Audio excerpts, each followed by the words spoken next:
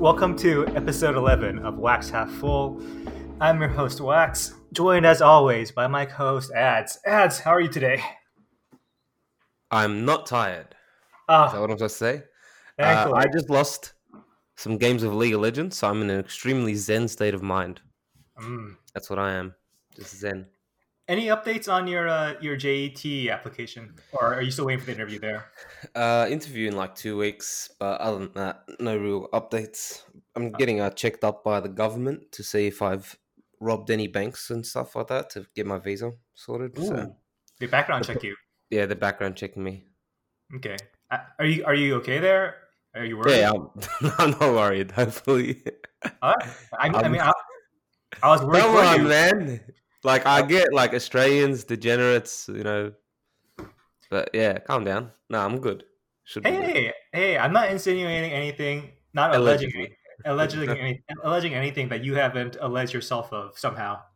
You know, Alright. do you have like the Fifth Amendment in? Wait. No, you don't. Yeah, Okay, the never Fifth mind. Amendment. Okay, so self-incrimination, guys. Self-incrimination. I've never Anyway. Speaking of Japan, today our guest is none other than Cameron, who is affectionately known as Camtaro because of his affinity for Japan. Cam, how you doing? I'm doing all right. And it's funny because in the last year or so, you all have been associating me for my increasing time spent learning Chinese, and now I'm coming back to my roots. Going to be talking about some Japan stuff. Right, Cam. Have you listened to the podcast?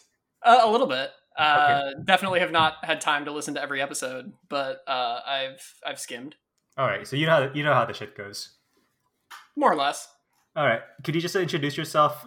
Because we always keep up the pretense that there are new listeners who don't know everyone. So Of course. Yeah, Yeah. one wants to know who you are. All right. So I'm Cameron. I know these guys through esports. Been through like being a fan of StarCraft, League of Legends, etc. In my non-gaming life, I work in the biomedical industry, but these guys don't care about that.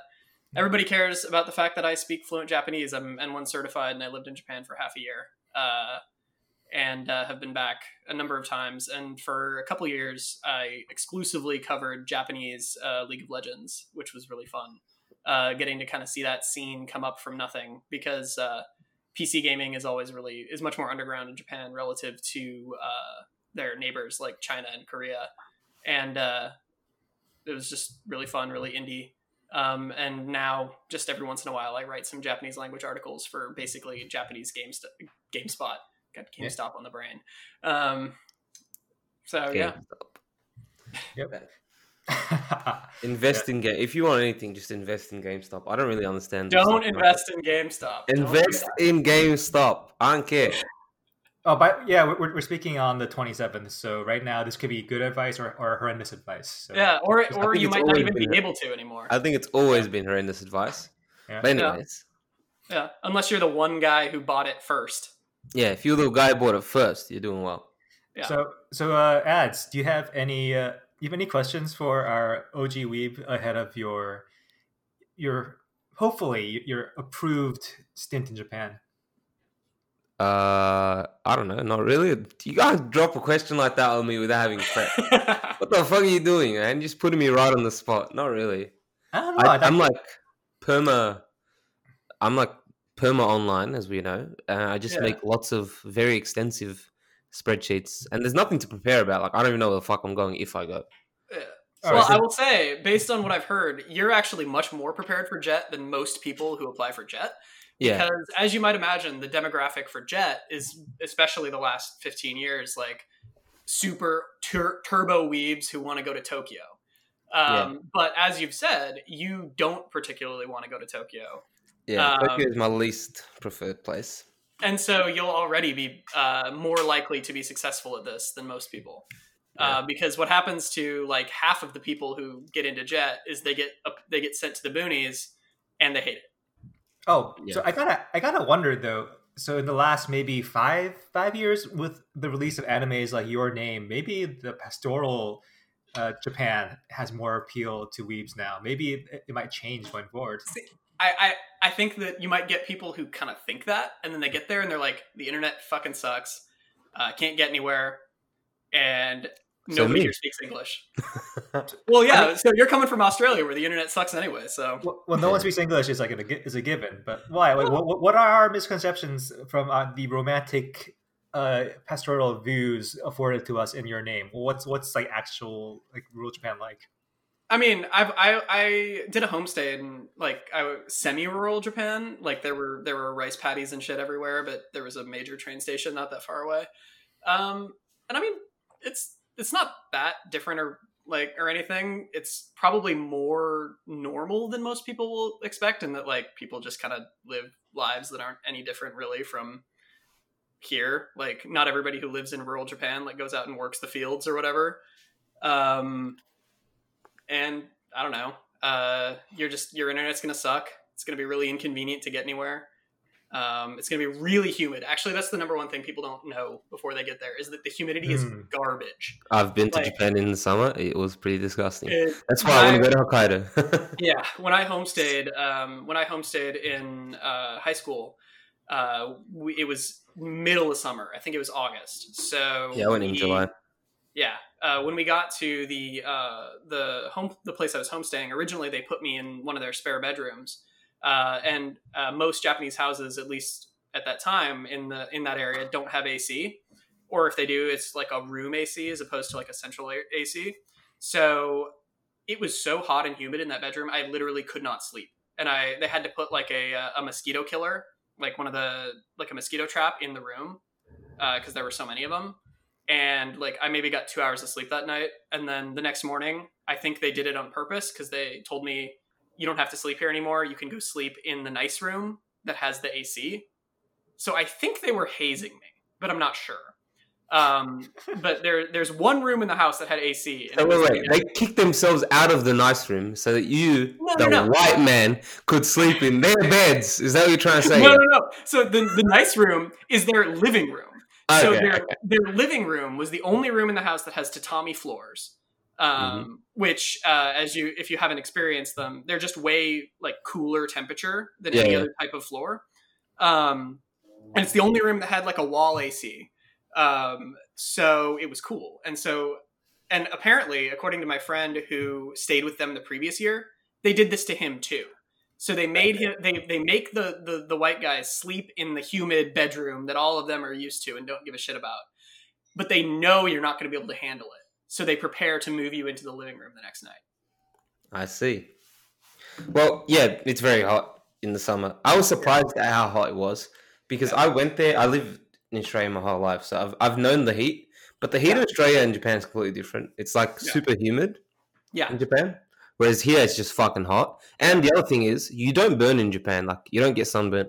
I was out in the sun all day. Well, you do because you're fucking white.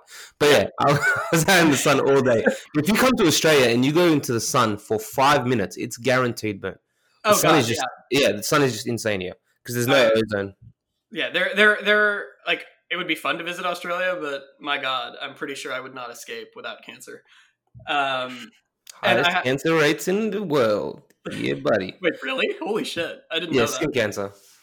That year when we went, it was with my high school, and our flight got delayed, and so we had to do an overnight in Hawaii, and I was so pissed because like it's like wasting a day of my trip to Japan that's only going to be like 2.5 weeks. All the other people who were on the trip were like super psyched to get to visit Hawaii and go play at the beach, and I'm just fuming, sitting like, when are we going to get on the fucking plane? Let's go. And then it immediately flipped when we arrived in Japan because it's so hot and so garbage and we went to Kyoto first, which is like had the least AC and the least shade and is just generally hotter than Tokyo. So everyone else on the trip is just falling over, dying because it's too hot, too humid. They're miserable. And I'm just like, yeah, let's go. We're in Japan. Let's go see that. Yeah, that was me and my mates pretty much. Yeah, it was a nice little bit of revenge. I'm glad you're talking about the bugs because I feel like that's one of the things people don't know about farmland in general if you live in a city. And this is not just, whether it's not just Japanese farmland, it's farmland anywhere. There's a lot of fucking bugs when you go out of the city. So if you're living in a rural place, you're going to see like centipedes, and if it's a moist place, that's just a ton of mosquitoes. Just a lot of Yeah, fucking yeah, bugs. yeah. But I guess like you're used to that in Australia because you're a farmer, ads. There's bugs in Sydney, yeah, pretty bad sometimes, but it just depends on the weather. Yeah. The weather Well, you leading don't up to summer. live in Sydney proper. You live like out. Well, you live out on a farm. Suburbs. Well, No, I okay, don't live in a farm. I live in the suburbs. whatever. Kind of a farm. Hey, It's not a explain. farm, dude. It's just a backyard with some fucking. So explain what Yeah. you were saying to me about like you wanted to work on a farm while you were also teaching English, and they didn't let you. What's going on there? Well, I was like kind of keen on like getting some farm experience in, but I don't think it's allowed on my visa Yeah, unless I do it like on the low on the yeah, down low. it would have to be on the DL because like Or it's a volunteer. these work visas are really specific. But yeah, so when I went to, they actually have a thing for that. So when I went to Japan to study there for a half year, some of the folks who lived with me like went to go travel afterwards. And there's this program where basically you volunteer to be like a slave in exchange for room and board on people's like rural farms or whatever. Yeah, that happens in And- Australia too. Yeah, Australia's people do that in Australia too. Asians go to Australia to do that. Philippines, a lot of right now because of COVID, no one's allowed in, and a lot of farmers are complaining in Australia because they have no one to pick up their fruit. They have no they have no foreign tourist slaves to pick up Yeah, the fruit. they have no slaves to pick fruit. That's amazing. So they're trying to like beg the government to allow people from like Polynesia and Melanesia to come over. They got it. What they got to do is they got to set aside a shipment of vaccine specifically for foreign tourist slaves. I think we're getting a shipment of vaccine, dude. We ain't got nothing. Dude, my mum will be one of the first people in Australia to get vaccinated, and she doesn't want to get vaccinated. So I'm like, yo, can I just work at your workplace for one day and then I'll just leave after you get vaccinated? I'll just take your vaccine and just go. Exactly. Just disguise yourself as your mother. Yeah, exactly. It'll work perfectly. Speaking of COVID, so wow, we went a good length without even bringing up our topics. Wow, We have topics. What a good organic conversation. So Yeah. So I guess the first topic this ties in is that we're talking about Japan's COVID situation and how it relates to the Olympics. So there was a report earlier this week, the Times, they reported that the Japanese government was considering not holding the Olympics. And like an hours after that report came out, the Japanese government and the IOC fired back saying, no, we're definitely holding the Olympics, which seems like it's a sketchy idea. So if you look, Cam, have you kept up with Japan's COVID stats? I know you're very much obsessed with it in California, but yeah, I mean, I obsessively follow the American COVID stats because I want to know when the hell I can go to Shanghai again. Dude, do you actually still follow them? I wonder every if day. people still do. I have a used to tab. do it. I have a tab open on my second monitor that is just open to the CDC vaccine tracker, and I just refresh that until I see how many people got the vaccine the previous day. Right. Other people track GME, and Cam just tracks vaccinations. Yeah. So yeah, because I want to know when I can be free again. But I haven't been following the numbers in Japan, but I do know that like the LDP cabinet is like doing horribly right now. Like the current prime minister has like a negative 20 approval rating. They keep going in and out of lockdown. Like, yeah. So they've never been in lockdown. Well, I mean, what we in America call lockdown is not an American. Yeah. Like even it's not even an American lockdown. It is not lockdown. I know people still go to nightclubs. Nightclubs are still open in Tokyo. Right. Well, just different. One of the parliament members went to a nightclub. Yeah, he had to apologize about it today. That's great. So the situation there is that basically their cases per person, it's definitely less than than in the States, which is because the States is like one of the worst in the world. But it's much higher than their East Asian neighbors like China, Korea, Taiwan. So Japan is doing quite poorly compared to its neighboring Asian states. And one thing that I thought was interesting is that their test policy is very different. Like they never get tested. They've intentionally strayed away from doing testing for some reason. So they did the Trump thing, but like actually did it. Yeah, they're doing the Trump thing. Yeah, pretty much. That's it. Yeah, amazing. People who've been to a school where there's been a COVID case and taught the student will not get tested. No one in Right. the class will get tested. Amazing. So so their test positivity on bad days is like 25%, which means like realistically, It's like double or triple. their infections may be maybe not quite US level, but like maybe like Germany Yeah. or some bad Western Yeah. European states level. So it is actually it may realistically be in a place where it's very, very bad and infeasible. Well, depends on what I guess it really depends on what kind of losses you're willing to take when you're holding a sports event. Yeah. Well, the thing is, for the AOC, which is what we're discussing about, really. IOC, IOC, sorry. Yeah, IOC. IOC. Yeah, my bad. not my local representative, but not my local. No, AOC. Yeah, is that they're kind of broke, and they live on a schedule of brokenness to not being broke every 4 years, and they're already broke. Like, I know people who are in the Australian Olympics, like sporting Olympics. Like, I'm not talking about big sports like fucking, I don't know, swimming and shit. For Australia, it's swimming. For other countries, it'd be a different shit. That kind of stuff. There'll always be money from the government, and they'll always give you money for government because the government wants to look good in swimming because it's just historically been a sport that Australians have done well in, and also Australians are beach going, water loving, whatever the fuck you want to say about it. Those sports will probably be fine even if the Olympics get cancelled. But then you've got smaller sports which rely essentially on funding from bodies that will only get their money back if you go to the Olympics, right? Like the way money's spread in those kind of sports is you make the Olympics, you get paid. You don't make the Olympics, better start begging on the fucking street because you ain't getting no money. Like maybe you get a free membership to your local gym or some shit. That's pretty much all you because get. it's not like people are watching the regional qualifiers for the biathlon. Yeah. They watch the Olympics. Yeah. So right now, like the thing that they're thinking about is we host the Olympics. People like it spreads COVID, whatever.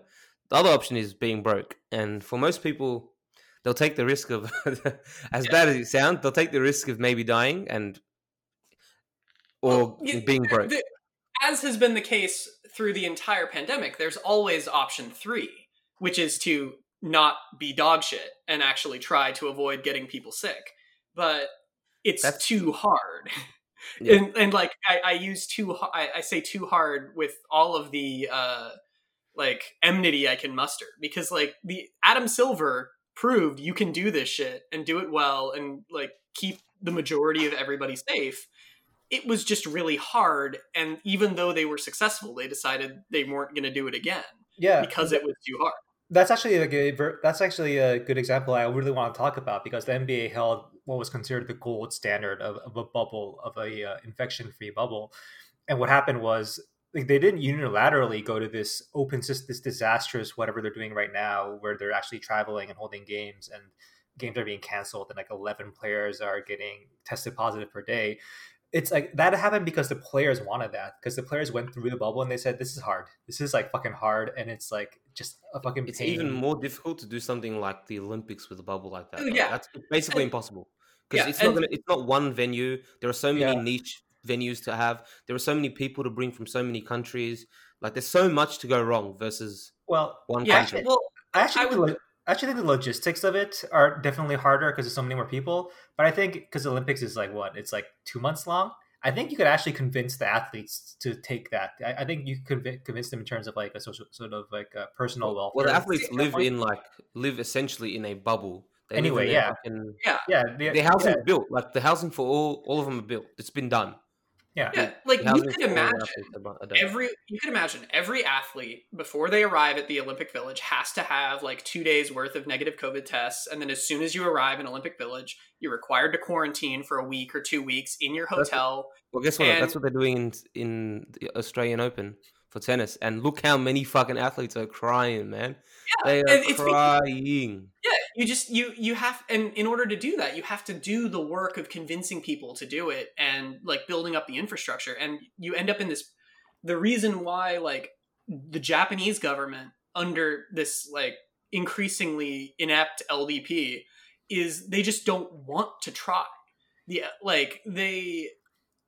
were just, you can't be like blamed for it going wrong if you don't do anything. Yeah, exactly. And they've been, this whole pandemic, like all of these right-wing governments, whether it's the LDP or Trump or a lot of the right wing governments in Europe and elsewhere, like they're like, it's going to get better any day now, guys. Like, we're going to do the bare minimum and it's going to get better any day. We don't need to worry about it. It's going to be fine. And so they've just been saying, like, over and over, like, the Olympics is going to happen. The Olympics is going to happen. We're going to delay it and it's going to happen. And they didn't do any of the work that you would have to do to say, like, okay, what if we have to do the Olympics with the background of a pandemic? Because, like, you could have also said, like, we're going to buy 50 million doses of the vaccine, or not, like 50,000 doses of the vaccine specifically for the Olympics and all of the staff. And you could do that. Like, well, Japan has no doses of the vaccine. Because none. Zero. God, I actually didn't know that. That's amazing. They have none. 30 million was supposed to be given by AstraZeneca, or whatever the fuck you pronounce it. And, well, essentially that got cancelled because all the European governments said, no, we're not going to ship out any of our AstraZeneca vaccines to other countries. Well, also AstraZeneca is behind schedule. Like they're far away behind production. So, well, AstraZeneca has the option of obviously developing. You can make your own vaccines in country, which is a big plus if you have the systems to do it, which Japan doesn't. Yeah, and won't be ready till I think May. But if they had been planning ahead, they would have. And I'll give you a question. How good does it look for a government to go give all these athletes these vaccines instead of their own people? I mean, it looks pretty bad. You have to decide what you want to do, right? Like, you have to really decide what your priorities are, because, like, if you have the Olympics during COVID and you don't do either a bubble or something like that, then you're just going to give all your citizens COVID. So, like, any plan is better than a shitty. Can't give all your citizens COVID if they already have the COVID. Yeah. Well, maybe that's what Japan's going for. They're going to get so bad that, like, how can the Olympics get worse? They're on that Sweden shit. They're on that Sweden shit. Yeah, so therefore we can do the Olympics now. It doesn't matter. What if we just have an Olympics with only the right wing countries? So you just have Japan. Only people Brazil, with COVID are allowed to go to the Olympics now. You just have Japan, Brazil, Russia, the United States. Like, let's go. I was thinking about this though, because you said that if you bring these people in, you're going to give, if Japan holds the Olympics without a bubble, they're going to give all their people COVID, and we're just assuming that, right? Because it's just statistically, it's almost a certainty. But the fact that I feel like that's like a big part of why America is just holding all these sports leagues without bubbles is because we know that they're spreading it to other people by getting COVID. Like, we know they're a vector for spreading, but our contact tracing is so shit that we just can't prove it. Like, we can't connect it to any deaths because none of the athletes die and none of the coaches die. Like, it can never be directly connected or indirectly connected to any kind of actual human tragedy. Is why people think, oh, you know what, the games are canceled, athletes got sick, you know, that's the worst of it. And so that's, I have another thing to mention. Yeah. As far as I know, this was for Australian people and I guess New Zealanders as well. Mm-hmm. When you go to Japan, you still need to do the whole 2-week quarantine. Yeah. But you're not restricted to your room. You can walk around the whole hotel. B, there's no guards, so technically anyone can walk out. Okay.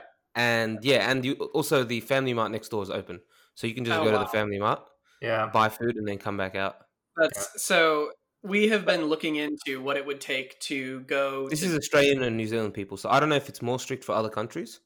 I doubt it. If it's not, I don't think they're just saying, okay, this country's got COVID under control, we can relax it. I think they're just relaxing for everyone. Yeah, I just want to say, like, I feel like if our contact tracing wasn't so crap, well, also it's not just contact tracing; it's because of how our medical privacy rights work. I guess if that wasn't the case, I feel like people would actually know the impact of holding these like athletic events, these NFL, NBA, MLB. Because there's too many fucking cases, though, is the problem. Like, you can't contact trace when you have 200,000 cases a day. Right, yeah. But you need the whole country to decontract it. Like, in Australia, it's possible. I think we did the numbers because Australia is one of the few that has contact tracing like consistently applied throughout. Once you get over about 400 cases in a city a day, you're fucked. Like, there's no amount of contact tracing in the world that can do it. Like, after about 100, you're hitting the limit of how much contact tracing you can do. There were a lot of stories early in the pandemic of like a lot of the northeastern states. I think Massachusetts had like a pretty strong contact tracing operation set up, and like people you just give up after a while because Yeah. you've got maybe like 20 people in a room making these phone calls. Half the people are telling you to fuck off. Like it's just it's not it's not going to do anything. Effective after Yeah, about 'cause Melbourne had that issue. but I think in order to convince people that holding these big sports events are a bad idea, is you have to be able to prove that this has caused harm. I feel because without that, No, because it gets it lost. happened. No, I don't think there's anything you can do because it happened with the Trump rally.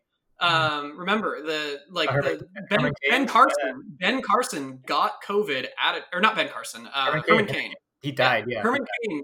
Ben Carson also got COVID. Herman Cain died. Like this famous Republican who ran for president not that long ago died of COVID directly because he went to that Trump rally, and like he had another rally the next day, or a couple weeks later. Like, doesn't matter. Nobody cares. Yeah, I just feel like bad because like, unless like an elderly NBA coach dies, people aren't going to think that this NBA holding an NBA season is a bad idea. I don't think anything could happen that would convince a large enough portion of fans that holding the NBA. So here's the thing that I thought surprising. The Olympics are done. Yeah, sorry. So like when it was the outbreak was first happening in Korea, I guess due to whatever, I don't know if this has something to do with privacy laws, but like, everyone knew who their name wasn't revealed, but like who was the super spreader and how it spread, and basically like there was like an entire there were like news stories about, oh, this person went this place on this day, and this person went this place on this day. Like everyone fucking knew. And when there was a secondary outbreak at a nightclub, like everyone basically, I'm trepidatious about this for because like, who knows like how this works in other situations, but there's like a lot of like weird like public shaming in a sense. Yeah, safety issue. Yeah, but in a way the media and the government made it very well known that hey, these were the exact vectors of spread for these isolated outbreaks in the beginning, and without that, everything just sort of falls into this sort of very whatever like, indescript mass of infections, and you can never really you don't feel any sense of gravity of one event. No. And again, like once it just gets this big, like basically all of this stuff falls away. And like I guess to bring it back to the Olympics, pretty funny. Yeah, that's all you could really you have the ability to make it work, but if you don't try, then you can't be blamed when it goes wrong. And half the because if the Suga government was even thinking about doing something, they probably envisioned the scenario where like they do all this work to set up this contact tracing, but then one athlete goes out and gets COVID and then gives it to like the entire group, and their several $1 million investment in all this shit is wasted. Yeah, but like it's better to try than like string people along. Like if you're not going to try, just fucking cancel it. Yeah, I don't know. I think it's going to get cancelled. I think there's no. I definitely think it will. Especially like, and so I saw some reporting today that the biggest thing that the government's waiting for is like whether America will commit to sending athletes to the Olympics or not if it's not canceled. And I mean, maybe if Trump was still president, he would be pushing for our people to go to the Olympics. But do you think Biden's gonna be down to let all these people go to the Olympics and then come back to America? They just put in a big travel ban against like South Africa, all of the Schengen area, the UK, because of these new variants. Like, yeah, I don't know.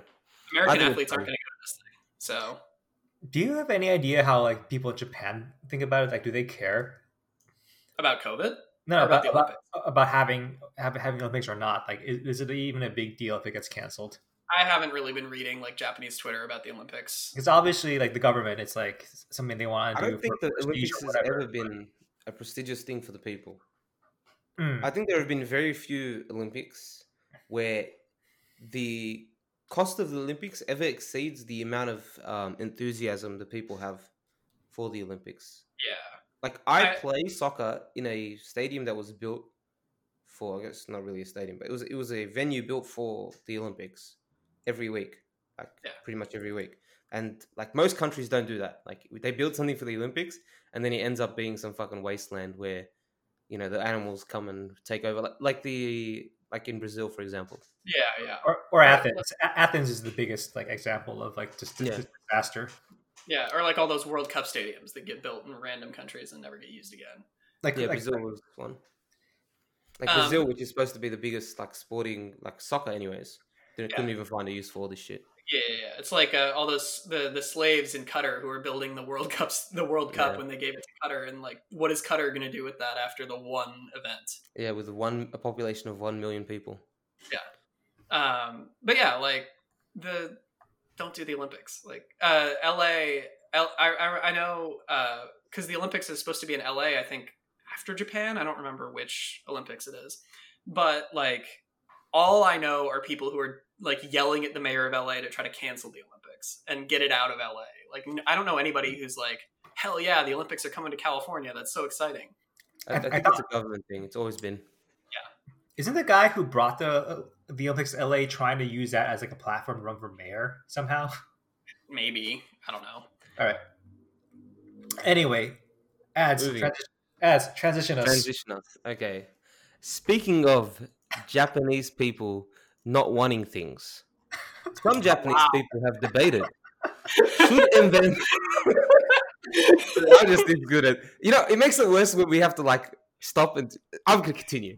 Would Evangelion be better if I will say this podcast needs sponsors just so that ads can do the thing of transitioning into sponsor plugs. I've been trying. Every day I try. Every day. You know what? Let's do our first sponsor spot, our self-sponsor spot. So last week we told you to go to Patreon, and that was like canceled within like 3 days because producer Keith decided, wait, Patreon's bad. Something out with Patreon, I forgot. There was some kind of scandal. We don't pay attention to the money. We just talk. We talk. Yeah. Patreon is bad now. Don't go to Patreon. So now, if you want to support the podcast, you can go to. Where's our link? Fuck, I don't know the link. Keith, is it Ko-Fi or I know it's supposed to be spelled coffee, but like, what is it? Ko fi.com/thejujus. Go there. Give us money. I think it's $3. You can give us $3. Yes, hopefully. And they don't take a cut. I think that's why Keith changed it. I think Keith changed it because he didn't like the idea of giving Patreon like a cut. He wanted all the money. And fuck Patreon. Yes. Where we up to? I've forgotten what we're talking. We're talking about things that we didn't. Anyways, go there, give us money, and then once you're done with that, come back, keep watching, listening. Would Evangelion be? How do you pronounce this, by the way? Evangelion. You guys do Evangelion? Evangelion. Okay. Yeah. Be better if it toned down its horniness. Fans debate. What do you think? Have you watched it? I know Cam's watched it. Have you watched it? Yeah, I watched it. It was one thread on Twitter, by the way. When this is one of those articles where like an aggregator site looks at one thread on Twitter that got a lot of retweets and says fans are saying. I mean, that's technically correct, but I just want to give context. Of course. Do you want to read it? Hey, just read us the tweet ads. Read us the tweet. Okay. I'll read you the tweet. The tweet says, "I'm watching Eva, but what's up with all the scenes with naked women, women's breasts, and women's underwear, which have nothing to do with the story? It's making it so I can't concentrate. Can men not make it through one episode if there's not a female body shown every 15 minutes? And then there were a bunch of people agreeing or disagreeing. And that's what we're going to debate right now. I think they could tone it down, obviously. Not every anime, but like certain animes definitely have the whole fan service entity. Have any of you watched Fire Force? Nope. No. So Fire Force is a shonen, and obviously every shonen needs fan service. And there's basically one character whose whole shtick is lewd. Like she has like a accidental lewdness where she somehow falls over and all of her clothes fall off, and that's like the haha. And then she does it in random situations in time to add humor or whatever. I guess Evangelion isn't that hard, like as far, but it does have that kind of thing. What do you guys think? Isn't it like Gainax? It's a Gainax production, right? And they're famous for that. Well, the original entire company that's sort of their shtick. Yeah, I would like Evangelion, particularly like the first half, is intended as like a trying to just portray like kind of interrogate the generic tropes of like that kind of mecha series, and that's exactly what you expect for that kind of series. Yeah, but I mean, and so like if you want to say like, should anime not necessarily be like this, you're probably right to say like it's probably bad that anime is so horny for underage people all the time. But like, you know, Evangelion. You Go know. ahead. You know what? you know what? Please tell me what do I know? What do I know? You know. Like, you know that you're not going to win. You're not going to convince Japan to stop doing that. As Western censors have tried to convince Japan to stop doing that for 40 years and have not been successful in such. I will be successful. I will save the world from horny. Good luck with Nah, that. fuck that. I ain't doing none of that shit. And like, I would like it, I'm not going to be one of those people who comes in here and says like, oh, every time that they show the fan service, it's actually like a clever commentary that's meant to be subverted or whatever. But it is also true that Evangelion does do that. Like, it is knowing and it's winking at you. And a lot of shows and a lot of art will you kind of walks that line of like indulging in something while also making fun of it. I think like you see that sometimes with like Tarantino comes to mind, where like you have the gratuitous violence, but you're also like kind of making fun of or like kind of doing trying to make a statement with the gratuitous violence or something Inserting like that. fetishes. Yeah, like a lot of that kind of stuff. I can't handle that shit, man. Fuck, nah. I can't handle feet, and I hate when he fucking does it. There was something I was watching that was doing it as well, and he just fucking turned me off. I think I turned it off. I just want to say though, like, so like mainstream censors, like, the only reason why they have a problem with anime is because it's targeted toward kids. If it was rated R, like they wouldn't care at all. Like, see, if I go to Anime Lab, which is like the Australian version of Crunchyroll, almost every single show is rated at minimum M or MA because of the lewdness. Yeah, because of the lewdness. Okay, or violence, stuff like that. Like, yeah, I mean, that's okay. I don't think Japan has like a rating system. They probably do, which is it's just probably like completely. There's like a lot of anime is shown on TV at like midnight, like post midnight.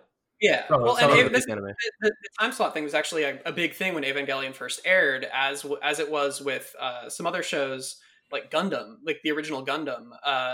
When Evangelion first came out, it was aired in a more like children's time slot because it's like a flashy, bright colored mecha show with like young protagonists. But like they actually ran into a lot of trouble as the show went, because if you've seen Evangelion, like the show takes kind of a hard turn halfway through. Yeah. And gets more and more like violent, and the sexuality becomes less like kind of fun, like for titillation, and much more like kind of skeevy and intending to make you feel gross. And as that went on over the several episodes, like the TV station actually started to get a lot of complaints. And a lot of the time when you hear people talk about like what happened to the end of the series, where it goes really weird at the end, and the last 2 episodes are like a lot of the stock footage. That wasn't just a budget thing. That was also because the network got to a point where they had to start approving the scripts, and because the episodes kept getting into the TV station too soon, so they with no time before airing. So they would literally be running the VHS tapes to the station, putting them in the slot, and then they would go on TV like 30 minutes later. And then after the like super hyper violence of the last 2 the third to last episode and the ones right before that, the TV station basically told them to shove it, and they had to remake the series. So then of course you get the movie, which what happens in the what's the hyper violence you're talking about? I mean, like the episodes like 20 through 24 feature there's like people getting crushed in mechs and shit. People getting crushed, lots of blood. There's a off screen but like full audio sex scene between 2 of the adult characters. I forgot that too. Now that you remember. Yeah, like the censors were, or the audience reactions were pretty bad at that time.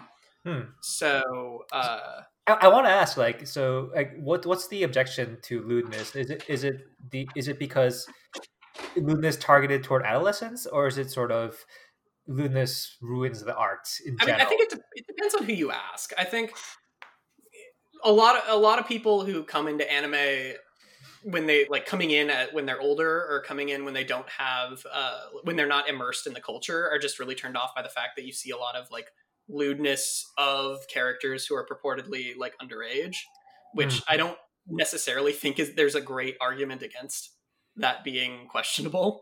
Okay. But I think if you put that aside, which may be asking a lot, you just have the question of like, does everything have to be horny all the time? Which for some people it's fine, for some people it's not fine, and I think that's just a matter of taste. Right. Oh yeah, because like I can see the underage part, but in the sense of generally it being sort of like exploiting like sexiness for sales, that's just things people do everywhere. It's just that in America it's rated R or rated well, I mean, not even like you turn on like the CW and you have like the TV-14 shows like Supernatural or whatever where the guys are shirtless all the time, and then you have the equivalent of like a Michael Bay movie.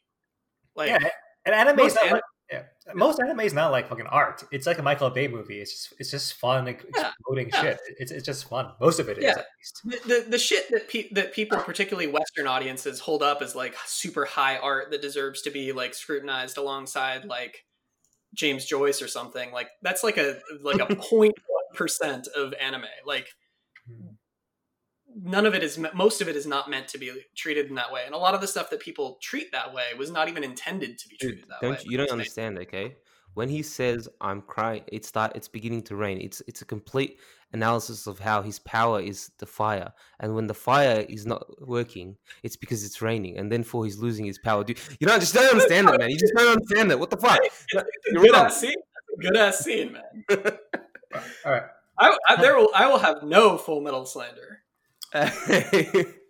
Yeah, for people who don't know, that was the Full Metal Alchemist Brotherhood reference. All right. So in conclusion, I think I agree with you. Hey, let's wrap up by all of us giving our takes on whether or not we want Evangelion to be lewd or not. So I'll go first. I'll say I don't care. So if they removed all the lewdness and removed all the skin tight suits, I would enjoy it all the same. But I'm not for or against it. But it would not affect my enjoyment of it. You? Personally, I don't care about the lewdness. But what I do care about is these god-awful fucking names for the movies, bro. What the fuck are you guys doing, bro? I don't need maths equations in my fucking names.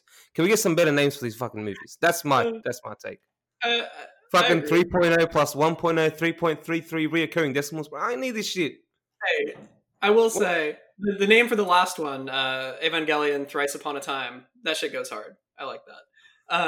As for the question, I think you got to keep some of it because a lot of it really is there to kind of do the awkward adolescence and stuff like that and how it builds into the end.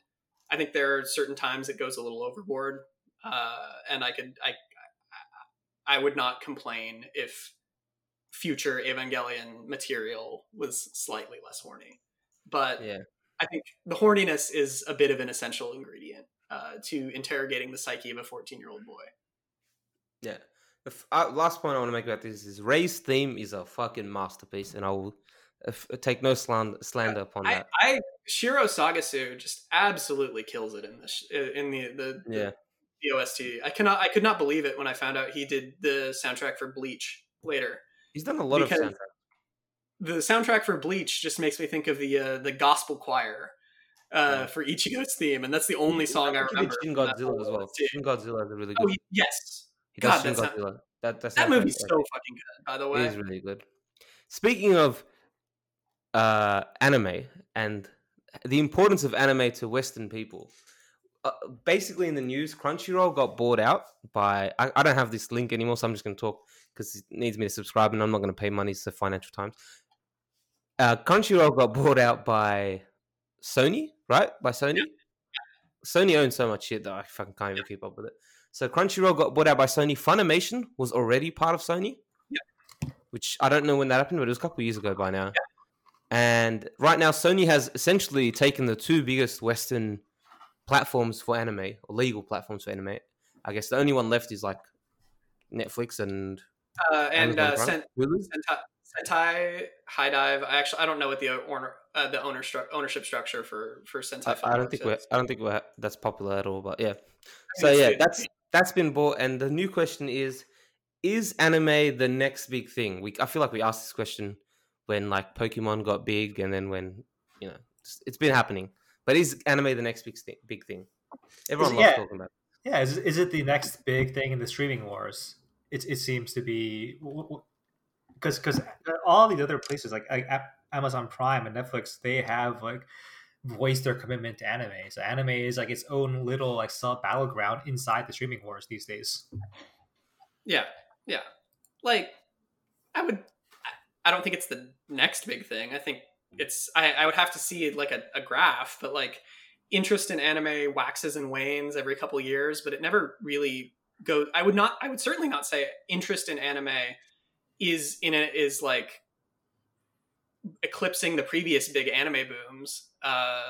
Is You it don't The think so? is I it think not? yeah. So the Financial Times article, they cite this study where it says right now like sales revenue, overseas sales account for about 50% of all revenue for anime, which seems like pretty high. This is like a high watermark. I yeah. mean, it's gotten like close to that in the past, but this it's clear there's a trend line. The trend Okay. line is saying that like Okay. So I think that's a slightly different question. So like anime will live or anime, die on the international scene, not so yes, much domestic that consumption. that I agree with. So anime has never been more reliant on Western consumption Not in just order to Western, succeed. like Or, Chinese. Like yeah, yeah, that's true. it's not just Uh, Western. that's Yeah. actually a really good point. I'm glad you corrected me on that because I think we're going to see. I think we're going to see in the next decade a lot more co-productions with China, a lot Yeah. more licensing deals with China, It's been and already started with the whole this is not China but with Korea now. Like, I think that's opened the door for Yes. well, other Japan has countries to get always involved.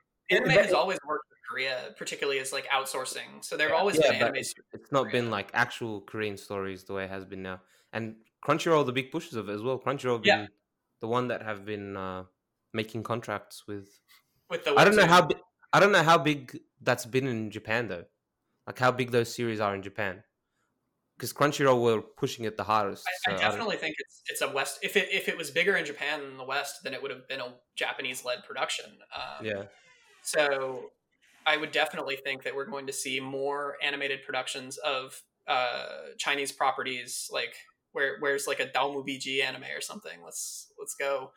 But You gotta explain that. You gotta explain that. oh, it's like a popular BL property that I watched a drama of to learn Chinese B, over Christmas break. BL. Yeah, like soft BL, like Okay. implied BL. It's not bad. So What's anyway, what's BL? gay shit. Gay shit. Okay, cool. Which I'm a fan of. It's All right. a good community. Hey, I'm just saying, like just because we're having a very insular conversation right now, you can't exclude the two other people who don't know, the listeners of course. who don't know what this lingo means. Yeah, but kind of coming back to the point, anime in Japan is really driven by like a couple big hits, and everything else is barely making it. So if you look at the sales numbers for the average shows that come out every year, they sell maybe a couple thousand copies of the DVDs, and similar numbers on the manga or the light novels or whatever. And the merchandising is just kind of not that big.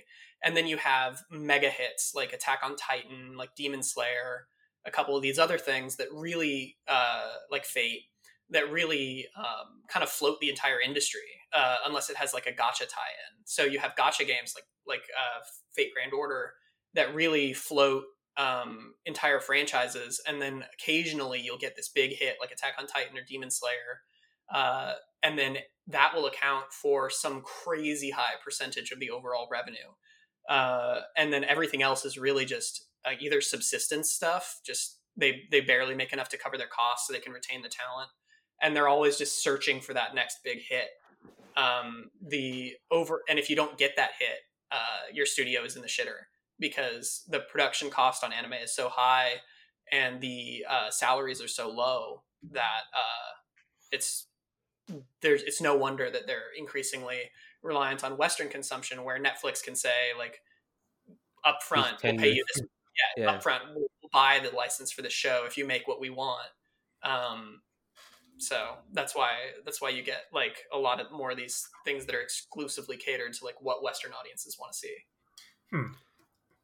What do you think about the idea that the streaming age is what's gonna? Because I feel like we've heard for the last 20, 30 years that anime is the next big cultural thing in outside Japan, and it's like been sort of true and not true because it's there's never been like a boom. It's just been like a slow growth. It seems more like do you think there's any truth to the fact that these streaming platforms is going to be what takes anime to the next level? I think it's the opposite. I think streaming has really seen like a really big kind of flattening of the culture in a lot of ways. So like Game of Thrones, like think about like There's no new a lot of the big hits that either started before the streaming boom or were in decades past. Like people talk about those for years and years and years, and like even when they're not airing anymore, they're still talking about them. So like Game of Thrones, they air one episode a season, but people talk about the show like every like 24/7 for the whole time. But then you have these big hits through streaming that people binge in one day and then stop talking about. So like it's been like a couple months since The Queen's Gambit. Now nobody talks about that show anymore. But like when it came out, like everybody was talking about it. Well, here's the thing: a lot of anime still comes out weekly. Yes, but Netflix refuses to adopt that model. So Netflix so does Netflix anime come out? I don't have Netflix. No. So Netflix they force it to be their binge model. So they will pay for a show. The show will air weekly in Japan, but then it will not air in the States or in their other international locations until it's finished airing in Japan, and then they drop all the episodes, which is awful. It's so bad. It completely kills the like traditional anime culture of like discussing episodes week to week, like all the online message boards where people talk about anime. Like anytime a show gets licensed by Netflix, people always just either pirate it or don't watch it because the hype is gone.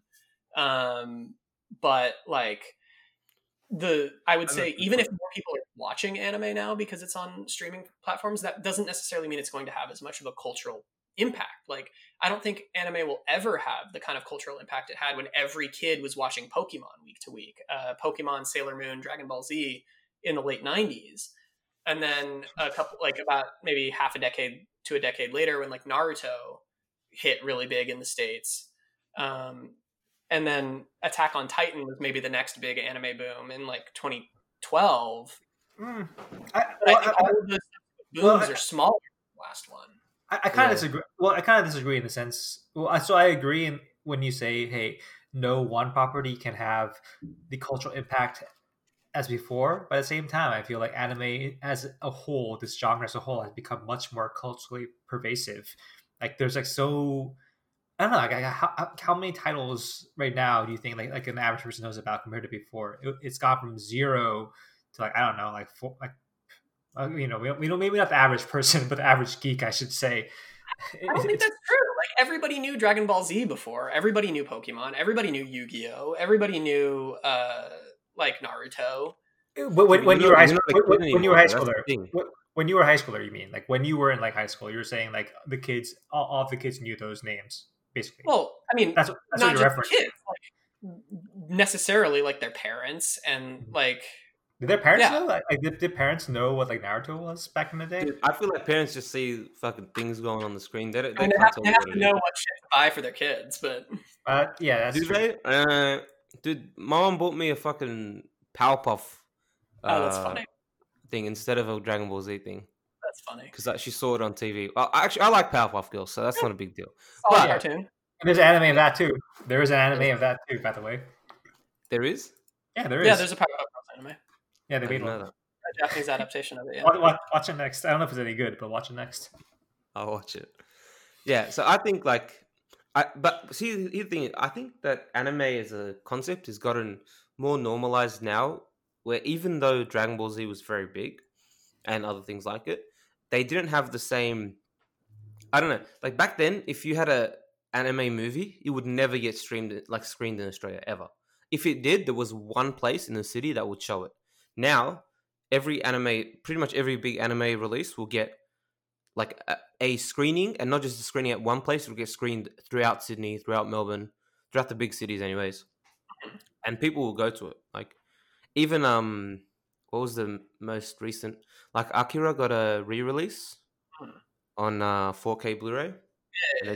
they did a re-release of the movie as well, and there were like 100 people at the movies when I went to watch it. Right. You know, I've actually never seen the Akira film. I've only read the Yeah. manga.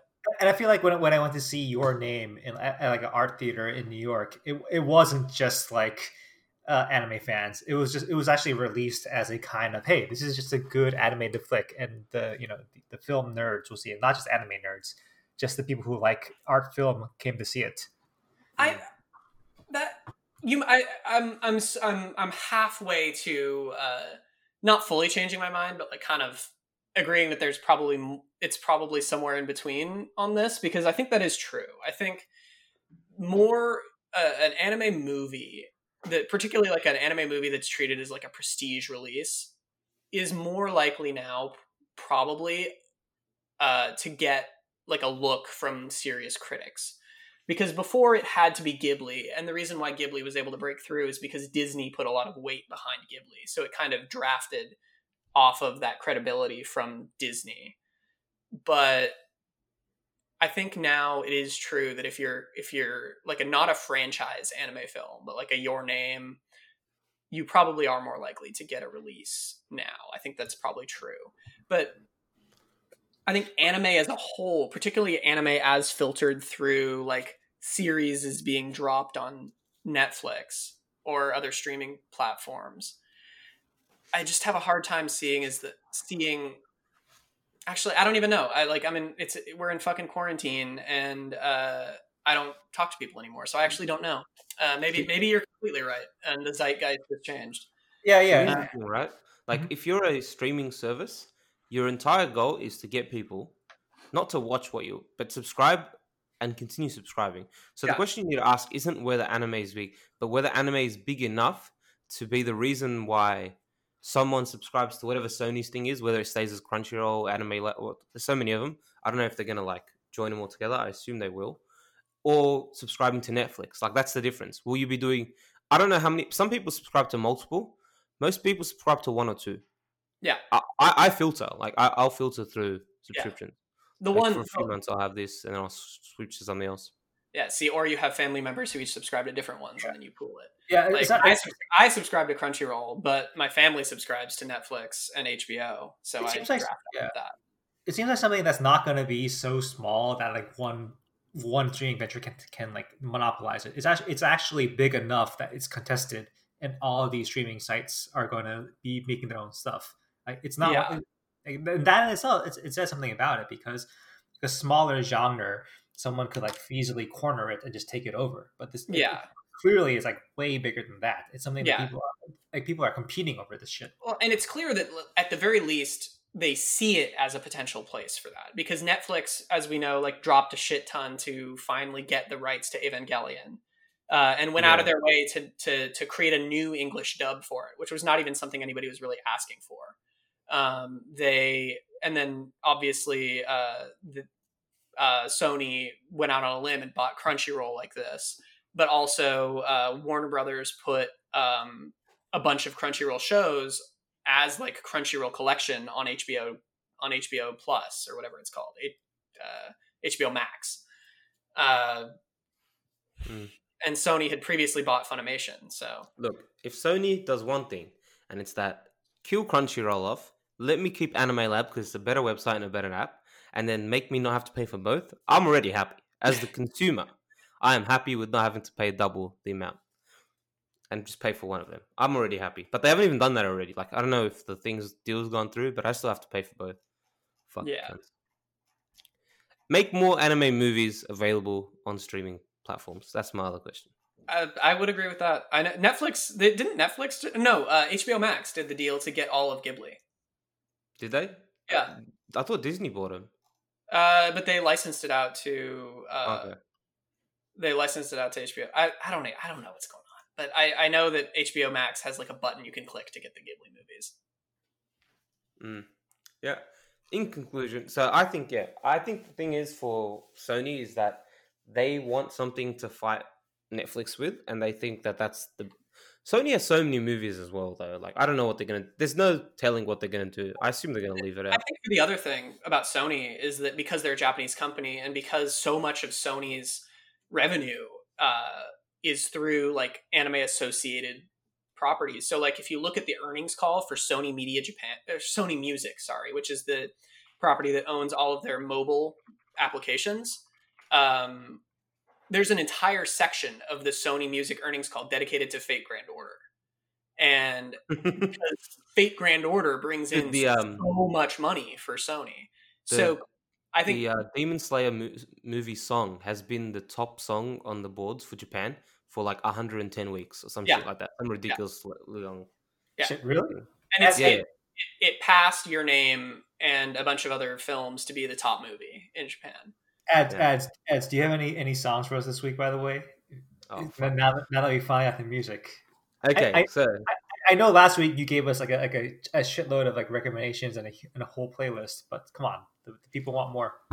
The people want what people want. Look, in my opinion, Neon Genesis Evangelion soundtrack is really, really good. If you don't want to listen to some anime soundtracks, you can go listen to the Shin Godzilla soundtrack made by the same person.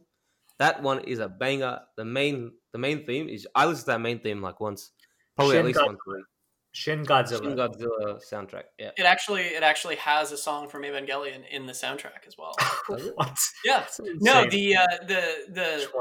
the main theme when they're like making plans for like the fight against the angel. If you hear it, can the producer drop it in right here? I don't know. We didn't pay for the rights for this shit. No, we're not doing that. The one that goes like dun dun dun. Yes, I know that. Yes, yeah, that song is in Shin Godzilla, like straight up. Yeah, it is. Yeah. I remember what you're talking about. Yeah, good movie. Everybody should watch it. Don't watch the Western Godzilla movies. Watch that. But if the Western Godzilla movies want to take us out, fly us out to make a Kong versus Godzilla. Looks good. Yeah, looks good. Kong. Yeah, it looks great. It looks. Oh yeah, great. No, I will change my if Kong versus Godzilla is good. It's not going to be good. I don't know what the fuck you think. No, it's not going to be good. But if whoever's making it, I don't know who they are, want to fly me out, come to their fucking red. Do they still do red carpets in COVID season? I don't know. If they do, fly me out, pay me some stuff, and I can plug Waxstar full on it. Then you'll say it's good. I'll say it's good. Exactly. Yeah. Right. How about then you can do Godzilla versus Shin Godzilla. Anyway, guys, if you've enjoyed this conversation, make sure to support us at Ko-fi/the Jujus. Coffee, the URL is kind of weird. It's ko-fi.com/the Jujus. Send us a tip so Ads can keep doing his thing, because he's gonna go to Japan. He's gonna be poor. I need money to live in Japan. Okay, and they're fucking like they're not even allowing him to be a farmer. Like he literally wanted to volunteer his work, and Japan's like, nope.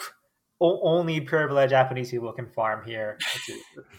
So just send us some money so Ads can go to Japan, teach English, and just survive. Cam, do you have anything to plug? Not really. Not even worth plugging my Twitter because my Twitter sucks. Just I thought you were gonna say not even worth plugging my Twitter because nobody watches your fuck.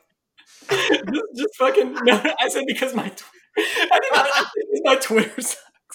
No. My tweets are bad. Follow at Shiroi Kaisen on Twitter for updates on how many vaccinations are occurring in California. He's going to tweet live tweet it. So I just yell at Gavin Newsom, retweet the governor of California, who's doing a horrible job. Retweet graphs showing good news about COVID, and then like post about Umineko no Naku Koro ni, which is the greatest Japanese anime property of all time. Yes, but our main plug is give us money. So thank you for another episode. They didn't pay. In order for them to be able to pay me for this guest appearance, you need to pay them first. So pay them so they can pay me. There we go. Thank you for listening. We'll be back with you next week with episode 12. Thanks. All right. See ya.